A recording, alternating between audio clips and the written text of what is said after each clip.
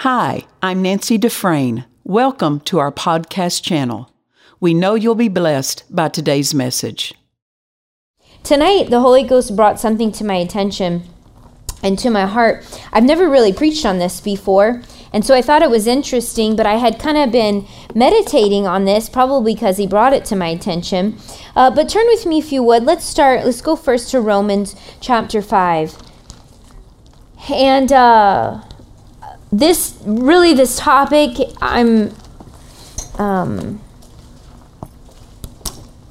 you almost feel not overwhelmed, but it's such a broad, this is by no means going to be an in-depth Pastor Anderson exhaustive study of this subject. I don't even know if I'd ever have the nerve to preach about this in front of him, but I want to talk tonight about mercy and grace.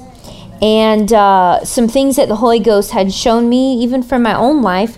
But look here in Romans chapter 5, and I want to do a minute of reading here. And Dad Hagin talked about that, how it was so important to read. And in churches, they didn't read the scriptures anymore. I'm talking links of scriptures. So I want to read this so that we can really receive it by faith. Now it says here in verse 7, Romans 5 verse 7. Now, and I'm going to read out the Amplified. Now it is an extraordinary thing for one to give his life, even for an upright man. Though perhaps for a noble and lovable and generous benefactor, someone might even dare to die. But God shows and clearly proves his own love for us by the fact that while we were still sinners, Christ the Messiah, the Anointed One, died for us. What a precious passage that he regards and recognizes that somebody who's noble and generous, one might even give their life for them. But Paul recognizes, or they recognize here that really and truly, were we that person? Were we worth, right, dying for? Were you worth dying for? In all that you've done. Now, some of, like myself, were born and raised in the church. But I can understand from past generations that somebody didn't live like they were born again. Somebody in my family needed the mercy of God and did not deserve the salvation that they received. Amen. It's not based off of what, and that's what he's going to get to. It's not based off what you deserve. So right there, it helps us to look at our salvation appropriately and not taking it for granted, and understanding that we were still sinners. He chose to die. He chose. Even if you weren't the most noble person, the most generous person, the most honest person, he was still going to die. Okay? It says, verse 9, therefore, since we are now justified, acquitted, made righteous, and brought into right relationship with God by Christ's blood, how much more certain is that we shall be saved by him from the indignation and wrath of God? For if while we were enemies, we were reconciled to God through the death of his Son, it is much more certain now that we are reconciled, that we shall be saved, daily delivered from sin's dominion through his resurrection life. Not only so, but we also rejoice and exulting glory in God in his love and perfection through our Lord Jesus Christ, through whom we have now received and enjoy our reconciliation. Meaning, really, that just is talking about us coming back with God. Man was separated from God. Now we have been reconciled. Man has, through salvation, a right to walk with God and live as his created being, as God had intended us to be. Says in verse 12, therefore as sin came into the world through one man, and death as a result of sin, so death spread to all men, no one being able to stop it or escape its power, because all men sinned. To be sure, sin was in the world before ever the law was given, but sin is not charged to men's account where there is no law to transgress. Yet death held sway from Adam to Moses, the lawgiver, even over those who did not themselves transgress a positive command as Adam did. Adam was a type, prefigure of the one who was to come. In reverse, the former destructive, the latter saving. But God's free gift is not at all to be compared to the trespass. Isn't that good? His grace is out of all proportion to the fall of man. That means man's shortcomings, man's fall, man's failure is in no way ever going to exceed or be too great for or ever come close to God's grace and his goodness. Amen. That goes for the individual, and that goes for, he's talking really about mankind. No matter what mankind can do and how dark it gets, yet God's grace is always going to be greater.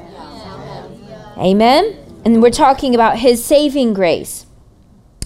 And it says here in verse 15, but God's free gift is not at all to be compared to the trespass. His grace is out of all proportion to fall man. For if many died through one man's falling away, his lapse, his offense, much more profusely did God's grace and the free gift that comes through the undeserved favor of the one man, Jesus Christ, abound and overflow to and for the benefit of many. Nor is the free gift at all to be compared to the effect of that one man's sin. For the sentence following the trespass of one man brought condemnation, whereas the free gift following many transgressions brings justification, an act of righteousness. For if because of one man's trespass, or we could say, it says here, lapse and offense, death reigned through that one, much more surely will those who receive God's overflowing grace, unmerited favor, and free gift of righteousness, putting them into right standing with himself, reign as king in life through the one man, Jesus Christ, the Messiah, the anointed one.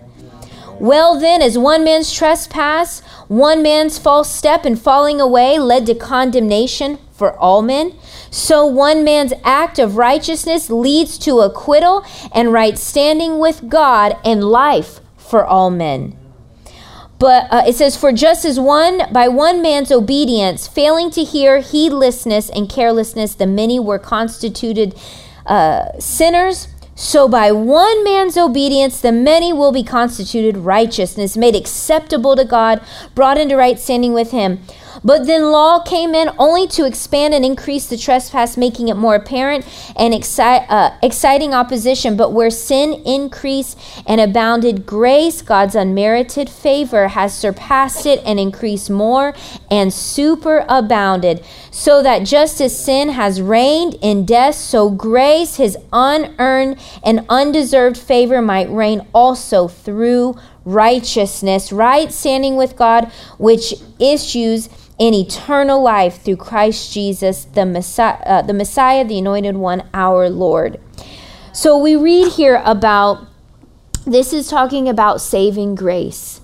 There is the grace for salvation, and there is the grace to live out your salvation.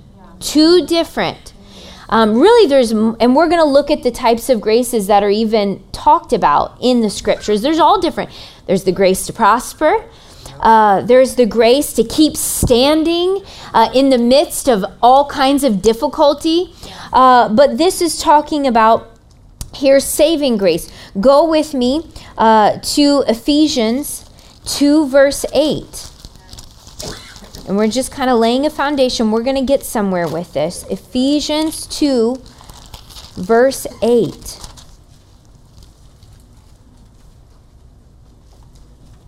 And this says, for by grace, it says, for it is by free grace, God's unmerited favor, that you are saved, delivered from judgment, and made partakers of Christ's salvation through your faith. And this salvation is not, this is very important, is not of yourselves, of your own doing. It came not through your own striving, but it is a gift of God. If you don't have that underline, I want you to highlight that, underline it. This salvation is not of yourself, of your own doing. It came not through your own striving, but is a gift of God. And verse 9, not because of works, the fulfillment of the laws of man, lest any man should boast. It is not the result of what any can possibly do. No one can pride himself in it or take glory to himself. And it talks about how we are his handiwork. And then go with me, if you would, to 2 Corinthians chapter 12. Go back to 2 Corinthians chapter 12. So we see here that this grace was of God's doing. Yes. This was his assignment. This was his plan. And then we became his workmanship when we partook of that grace. By grace are we saved through faith. We had heard the word by faith and walked through and came out of sin into the family of God by his grace. It's by his doing, so that no man can take credit for this. 2 Corinthians chapter 12, verse 8. Look at this. It says, 3 times I called upon the Lord and besought him about this and begged that it might depart from me. But he said to me, my grace, my favor and loving kindness and mercy is enough for you, sufficient against any danger, and enables you to bear the trouble manfully. For my strength and power are made perfect, fulfilled, and completed, and show themselves most effective in your weakness. Therefore, I will all the more gladly glory in my weakness and infirmities, that the strength and power of Christ the Messiah may rest, yes, may pitch a tent over and dwell upon me. The King James simply reads, for he said to me, my grace is sufficient for thee, my strength is made perfect in weakness. Most gladly, therefore, I will rather glory in my infirmities, that the power of Christ may rest upon me. Paul is saying, when I am weak, I now have his strength. If I am strong, am I really going to draw on his strength? So here's another type of grace.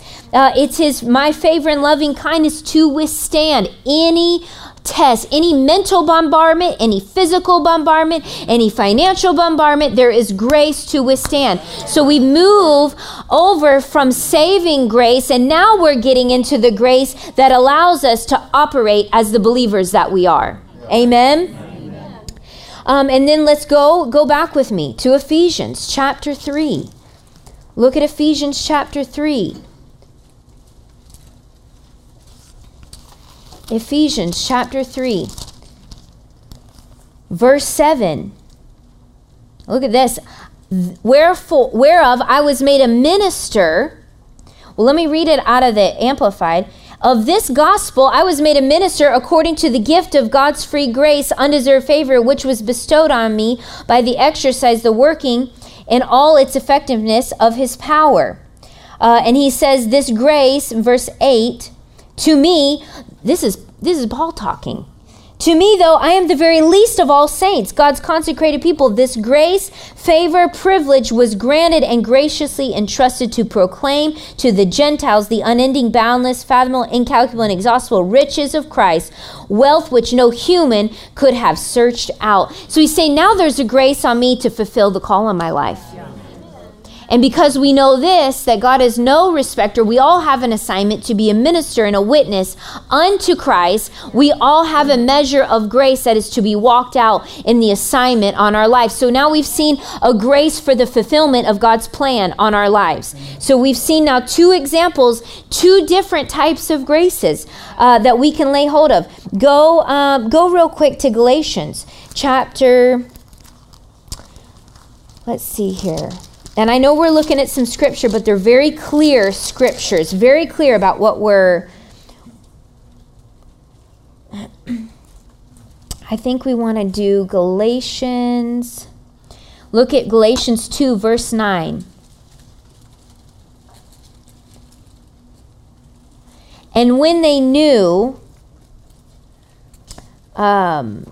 it says, and when they knew, perceived, recognized, understood, acknowledged the grace, God's unmerited favor and spiritual blessing that had been bestowed upon me, James, Cephas, Peter, and John were reputed to be pillars of the Jerusalem church, gave to me and Barnabas the right hand of fellowship, to the understanding that we should go to the Gentiles and they to the circumcised, to the Jews. So notice this, he recognized the apostles of the Lamb had recognized on Peter, who used to be there at the persecution of the Jews. He was there when they were stoning. He was there when they would heckle. He would be the one that would be encouraging this activity, condoning this, giving his approval for the Jews and the Gentiles, for anyone who wanted to come against the church. He was okay with this. And really, he was the one encouraging this. But he said it was grace upon him that he was walking in, that people saw the transformation of his life.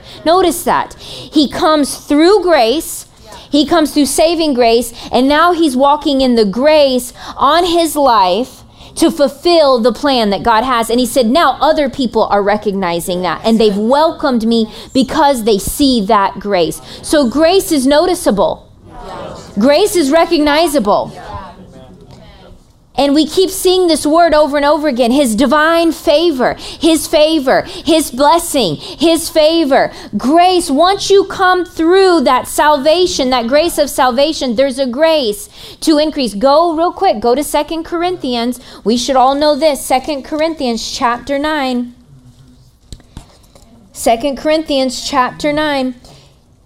And it says in verse 8, we know verse 6, remember this, he who sows sparingly and grudgingly will reap sparingly and grudgingly. He who sows generously, that blessing may come to someone, will also reap generously and with blessing. Let each one give as he has made up his own mind and purposed in his own heart, not reluctantly or sorrowfully or under compulsion, for God loves. He takes pleasure in prizes above other things and is unwilling to abandon or do without. A cheerful, joyous, prompt to do it giver, whose heart is in his giving. And God is able to make all grace, every favor, and earthly blessing come to you in abundance, so that you may always and under all circumstances and whatever they need be self-sufficient, possessing enough to require no aid or support, and furnished in abundance for every good work and charitable donation. So now we see that there is a grace that can be visible in the financial, in the natural. Amen. And with this ability, it says here that we step into that, a greater prosperity, a greater abundance of grace and divine favor. We do this through our generous giving, because there are things that your giving can only get you into. Amen. So now we're seeing that grace, I don't care how rich a man has made himself, God's grace will always take him higher. Always take him higher. And this is what Jesus was telling the rich young ruler. Look, if you'll sell your stuff, I can take you further than your stuff can take you. You know, your heart, if your heart will be in me and not in the natural, if your heart will follow me, it wasn't just about physically following, it's about naturally following. Jesus is not asking this man, and we don't have time to turn there. He is not asking this man to be poor. He is not asking this man to go without. He is asking this man, just as you have faith in me to save you, have faith and walk through grace by faith for me to prosper you. If you had faith to go through grace to be saved, then you have faith to go through grace to be prosperous. You have faith to go through grace and receive unmerited favor and divine blessing and the ability to withstand any test. I don't care what you're facing today. I don't care what bombardment you have. I don't care what test is coming against you, physically, mentally, financially. There is divine grace to walk through by faith, just as you did at salvation. Amen. And notice this, and Paul said, it is visible. This grace is visible. They saw it on my life. You know, he didn't even have to petition. He just lived the grace on his life. But that is not my message. God said to me, mercy is for the misses and mistakes. God's grace is for the advancement of the gospel. I want to make sure tonight, and this is how he showed it to me, that we do, because we can, you know, who knows, maybe Sunday we'll continue with that message on grace, but he gave me some very clear points to point out to us so that we can examine and make sure. I don't want to be living in God's mercy. I want to be over here walking in his grace. says God who is rich in mercy. He's very rich in mercy. But oftentimes believers find themselves going from situation to situation to situation, depending on God's mercy. When we clearly see here, we got to get over into God's grace to function and to live, and it needs to be recognized on us and apparent on us. When you're walking in God's grace, that means you're prospering. That means your mind. We can go to 3 John. Beloved, I wish above all things that you prosper and be in health, even as your soul prospers. So it's getting believers out of living day to day by God's mercy, dependent on God's mercy. You know, there's 3 things he gave me that we're going to look at tonight that we can see and we can point out. And I want to point out, and I don't have a clock, so my husband always says he'll pay me $5 if I'll keep it short. I think I'm going to up that amount. But I want us to see here, notice this, salvation was God's plan.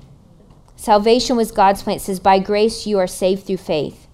And it says, by grace are you coming through by faith.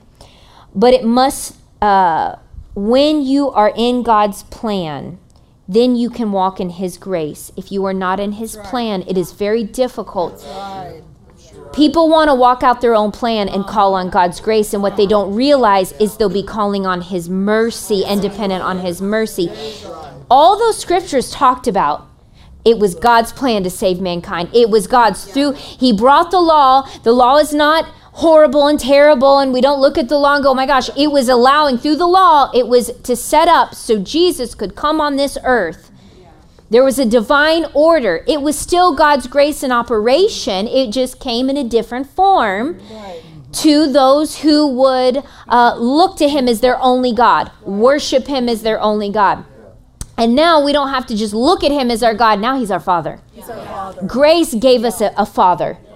Grace gave us somebody that we can fellowship with in our deepest, darkest nights, and when we're so overwhelmed with mental bombardment, you know. And then Paul talked about this. That was what Paul said. When I was buffeted, when I could not, you know, when I didn't know how I was going to get through, it was God's grace.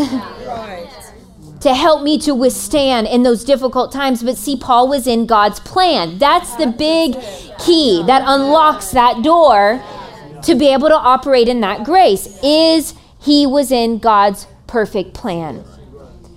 And it's very hard when we follow our own plan. We'll end up having to call on his mercy when we're really wanting the grace for prosperity, the grace for peace. Any step outside of God's plan is a step outside of his peace. Because you will end up trying to put things together on your own.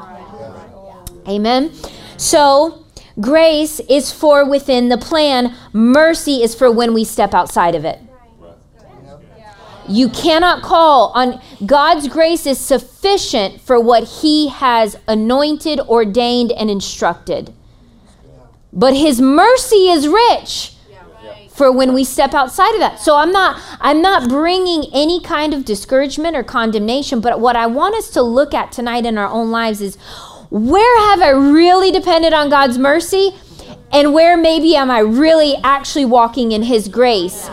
We need every part of our lives over on this side.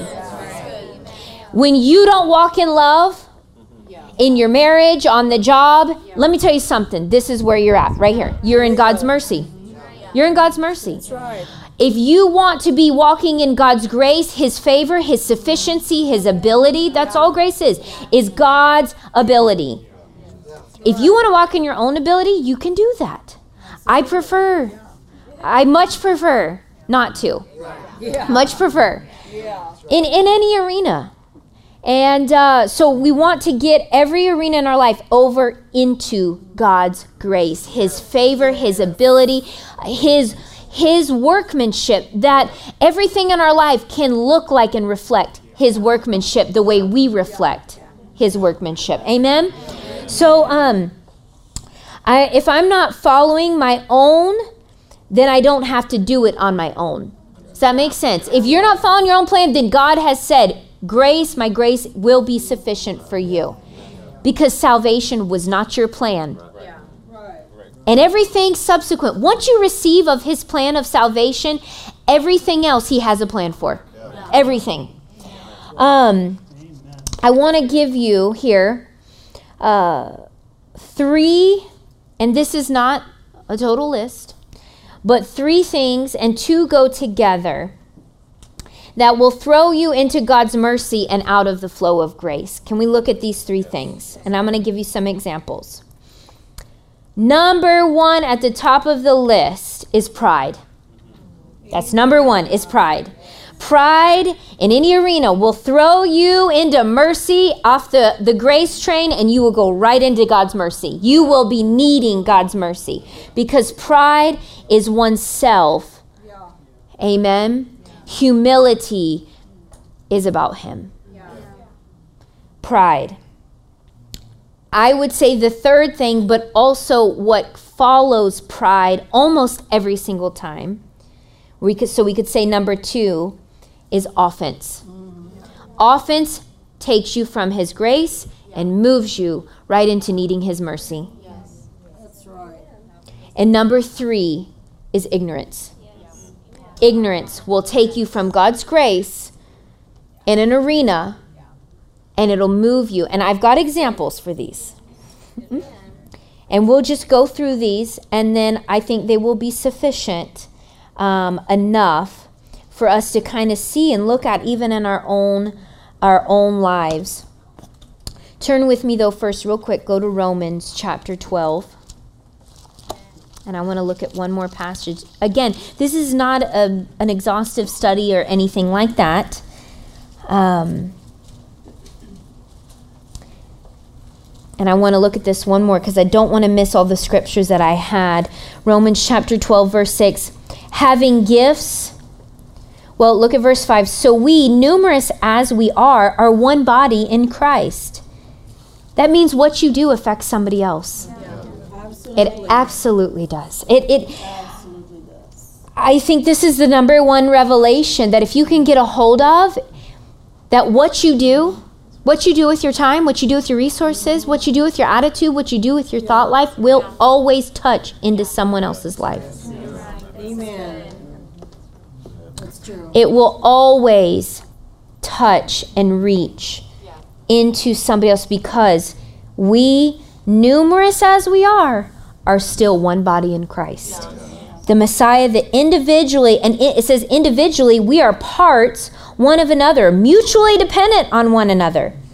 But verse 6, having gifts, faculties, talents, qualities that differ according to the grace given us. Let us use them.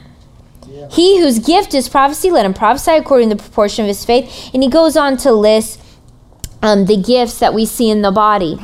But we can see, first of all, that it says that differ according to the grace given us. We all have gifts. We all have abilities. And God is expecting us not to use those abilities in our own strength, but according to his grace. Yeah. And he's not just really talking about, I understand it's referencing the body of Christ, but remember what we said, everything you do is going to affect somebody else. Yeah. That's right. So how you live even outside these walls is still going to affect the body. I want God's grace to not just be here when I come to preach or when I come to serve, when we're cleaning up tables and, cleaning off the sanctuary. And many people do. They understand and get a revelation for the grace to come and serve. We did a lot of serving this weekend. We did a lot of work, and it's fun. It's enjoyable. And they'll draw on that grace to serve God in that one tiny little part they give him. Sunday. And if God's lucky, maybe Tuesday. They'll come and serve faithfully and love it and say, I'm willing to partake of his ability to serve him. But everything you do is to serve him. So I want his grace to serve him in my finances. I want his grace to serve him in my marriage. I want his grace to serve him in whatever business and whatever thing that we touch. I want his grace, which is his blessing, favor, and ability to be present, that I can reach out at a moment and say, God's grace, your ability, because I know this, I'm in your will right now. I'm walking in your divine will and your divine plan. And that goes back to a whole nother teaching of how to follow the Holy Ghost. But we've pretend like we know all these things, right? Pretend like we've heard that before. But I want to look at these three things. We said number one, pride. 2, offense. And I'm going to give us examples. And we can see exactly how men, because of these three things, these people could not call on God's grace. They had to call on his mercy. Number 1, David was prideful in taking him the wrong woman. Pride was what caused David to kill the woman that he had his eye on, kill her husband, and take her as his wife. That was inappropriate. That was wrong. That was a sin against God. But again, I'm not going to take time to turn there, but we know this. He went before God with a very repentant heart. Yeah. And what did he had to call on? Mm-hmm. He had to call on God's mercy. Yeah. Right. When we see him facing Goliath, what was he in? God's grace, God's ability. Because him as a young boy, there's no way in his own ability he's going to take down that giant. But the moment he steps out of God's plan and disobeys, what happens? He's got to go and call on God's mercy. But it was pride that got him there. He saw something and he was so prideful in himself, he thought, I can have that. Solomon, his son, was prideful in all the women he decided to take. Wasn't he? Towards the end of his life, and of the wrong company. They were not in God's will for his life, and he decided because of his pride, we see by God's grace, he became so wise, which in the wisdom of God's grace made him wealthy, which in that prospered God's people in the temple. But what happens as time goes on, he forgets about God's grace, that it was God's ability, that was God's design, and anointing on him to be the king. And what happens to him? He gets into pride and he starts taking anybody and everybody, as we say, that walks on 2 legs, that has 2 legs and walks. Yeah. He's deciding, I'm taking as many as I can get. And it was out of God's plan. What happened? At that point, he steps out of grace and he's needing the mercy of God for his life. What about Samson? Boys, these women. What about Samson? It's the same thing. Got prideful. He understood it was God's ability. He knew it was God's ability, but pride so worked him down. You know what I'm talking about? It kind of ate away his own pride and what he could do. He, at one point, forgets and lets Delilah cut his hair because he forgot God said, don't do that. Right. He decided, I've done these feats of strength so many times. Surely.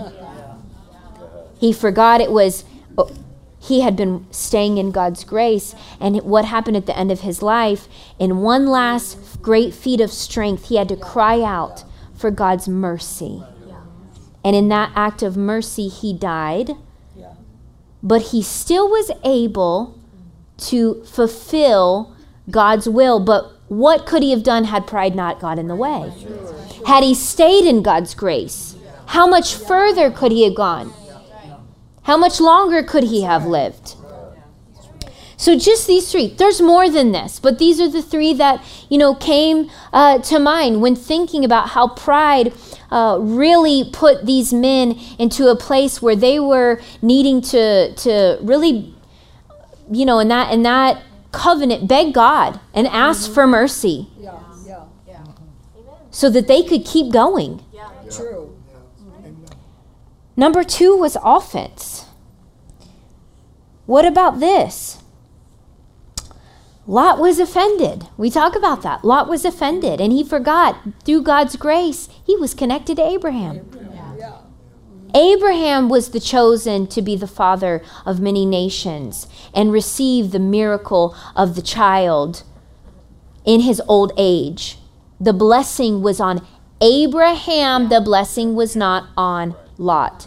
God's grace was his connection to his uncle, right? God's grace is who you're connected to. If you get offended, you will immediately go into God's mercy.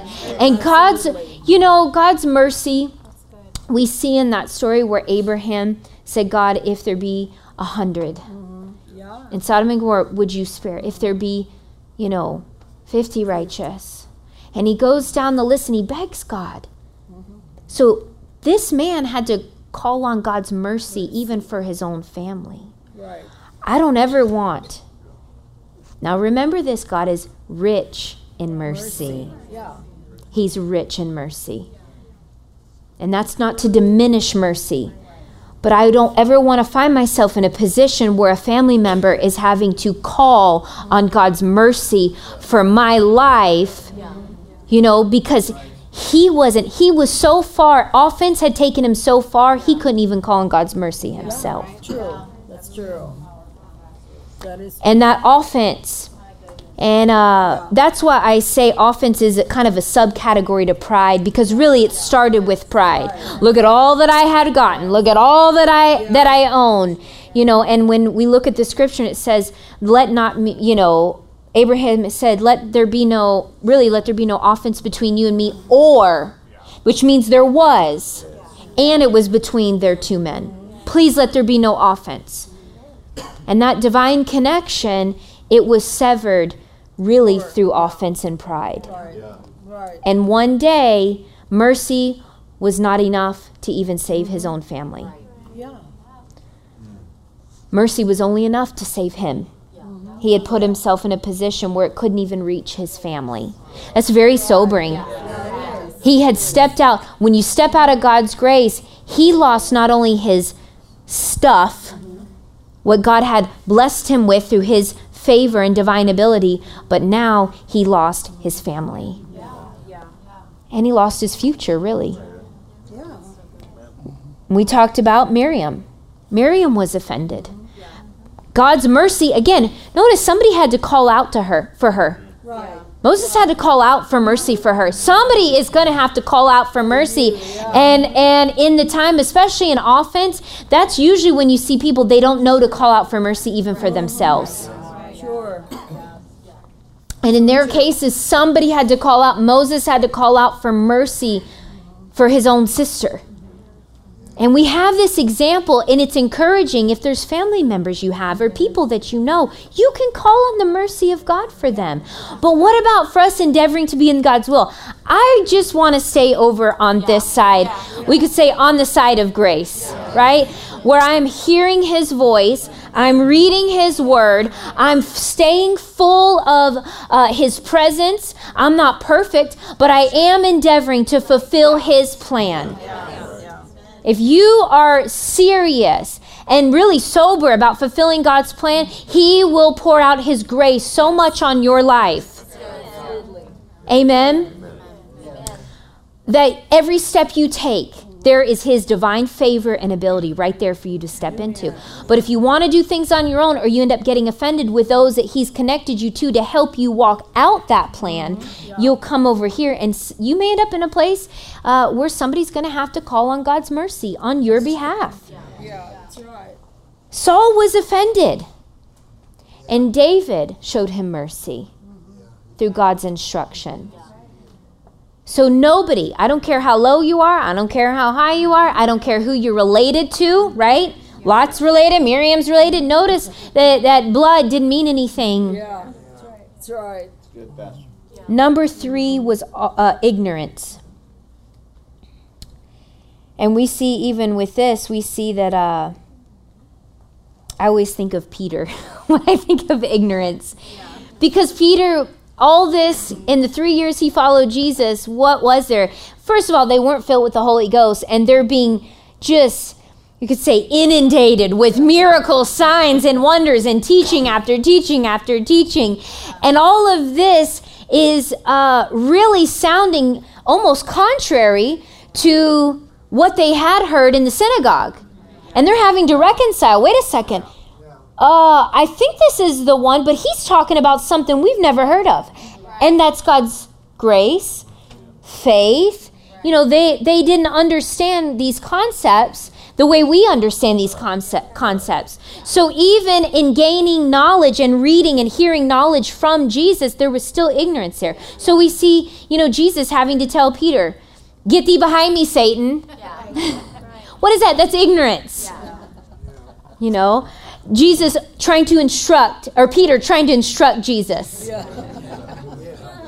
I have it a couple times. Ignorance. Yeah. But Jesus in his mercy kept Peter around. What did he do? He rebuked him multiple times.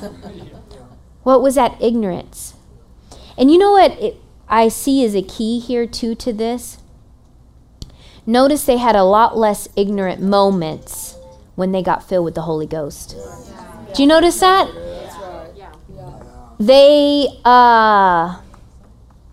We see a lot less missteps of Peter when the power came from on high. That's right.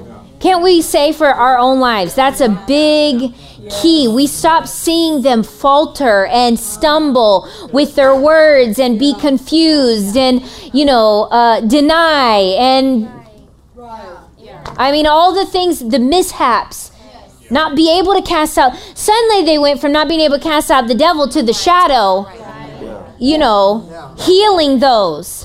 What happened? Power showed up.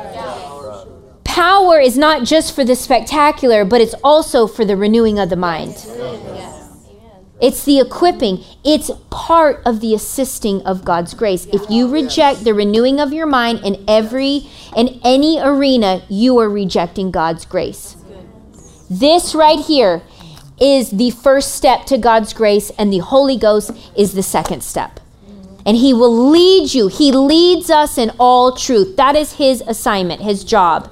If you think you're going to be led by the Holy Ghost apart from the Word, and he's going to take you out into the great, deep things of God, and you did not take your time you're setting yourself up to be offended. You're setting yourself, he is not doing you any justice. He's not helping your life to take you further than your knowledge is. Gain in knowledge, you'll gain in grace. What you gain in knowledge, you can gain and step into God's grace. And if you're really serious, you'll take time to fill up with the next gift of God. Jesus was the first gift of God's grace. The Holy Ghost was the second gift. Amen? What about Paul? Go real quick, and then we're going to close. 1 Timothy chapter 1. 1 Timothy chapter 1, because Paul has no pride. He's got no pride. That man's preaching, whether he's a prisoner on an island, whether he's before kings and he's telling his testimony, he has no pride. The greatest and the least. He said, it's the God's grace that has gifted me with this ability, and I'm going to share it with anybody who's going to listen. And that's really important in our walk with God, that we not take God's ability and say, I'm only going to use it if it's going to be noticed and seen. I'm only going to use it.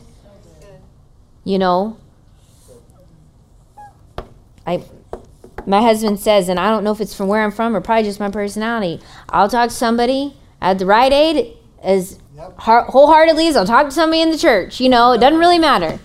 You get the same response. It doesn't have to be seen. It doesn't have to be visible. Whatever it is you're doing. I don't care if you're just, and this is where it comes into play with, a lot of times with people's finances. If it can't be seen, they struggle with obeying.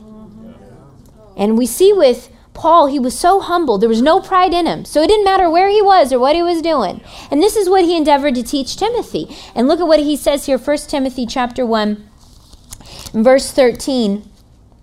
Though I firmly blaspheme and persecute and was shameful and outrageously and aggressively insulting to him, nevertheless I obtained mercy because I had acted out of ignorance in unbelief. But look at this.